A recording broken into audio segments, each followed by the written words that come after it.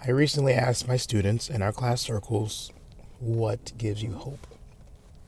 And they gave a range of responses.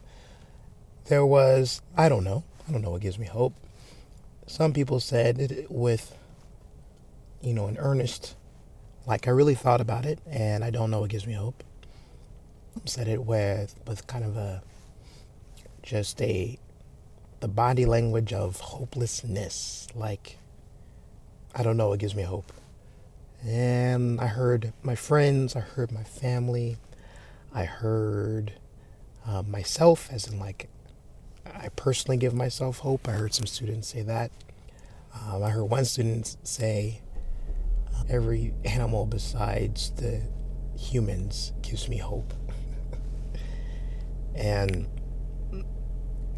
I thought to ask this question because I was looking to find ways to enroll my students into what we were doing and what we're studying. It came at a time when I'm noticing the behavior of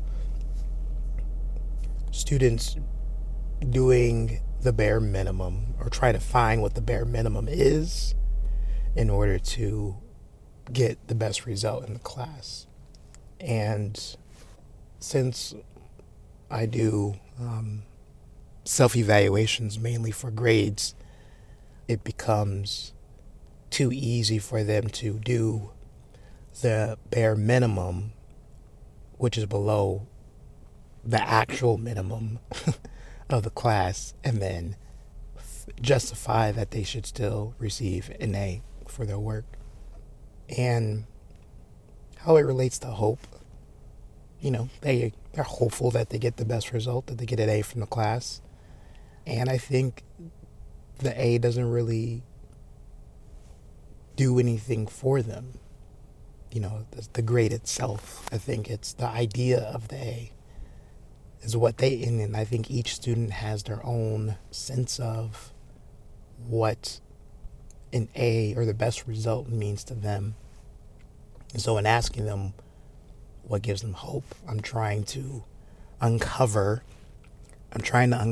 what they're striving for, what can keep them going, keep them motivated, and keep them engaged. And I think that's important because I was going to go to my old teacher tricks of using power over, essentially coerce them into doing the actual minimum of the classwork, with the idea thinking that if they just do the work, they'll see that it has value to them and then they can become enrolled. And that may be the case. It may still play out that way, where getting them to initiate some of the tasks that they don't want to, that they'll receive the benefit of it.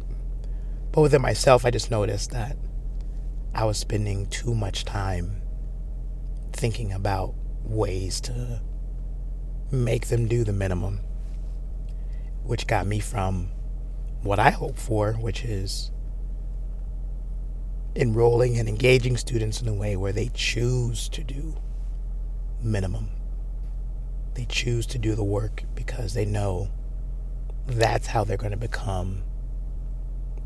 feel confident and competent in who they are and what they can do.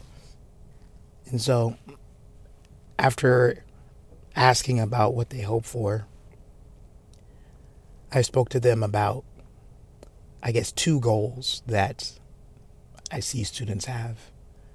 One goal is to get the A with minimum amount of effort. And then the other goal is to feel confident and competent in their abilities. And I explained that in this class, in the way that I teach, you can't have it both ways. So on the other hand, if they're going to really do the work to feel confident and competent in their skills, try, engage. So regardless of the work that they produce, then that's how they're most likely to earn an A, because what gives me hope is just seeing students try, push through their barriers, and discover that they're capable of more than what they thought when they didn't try. Having those aha moments, and they only happen when we're willing to face the limits of what we don't know, and we're willing to stick to it, to learn and to grow and develop. And so that's what I design my classes for. And that's what gives me hope. Genius or Doubt. See you in the next one. Deuces.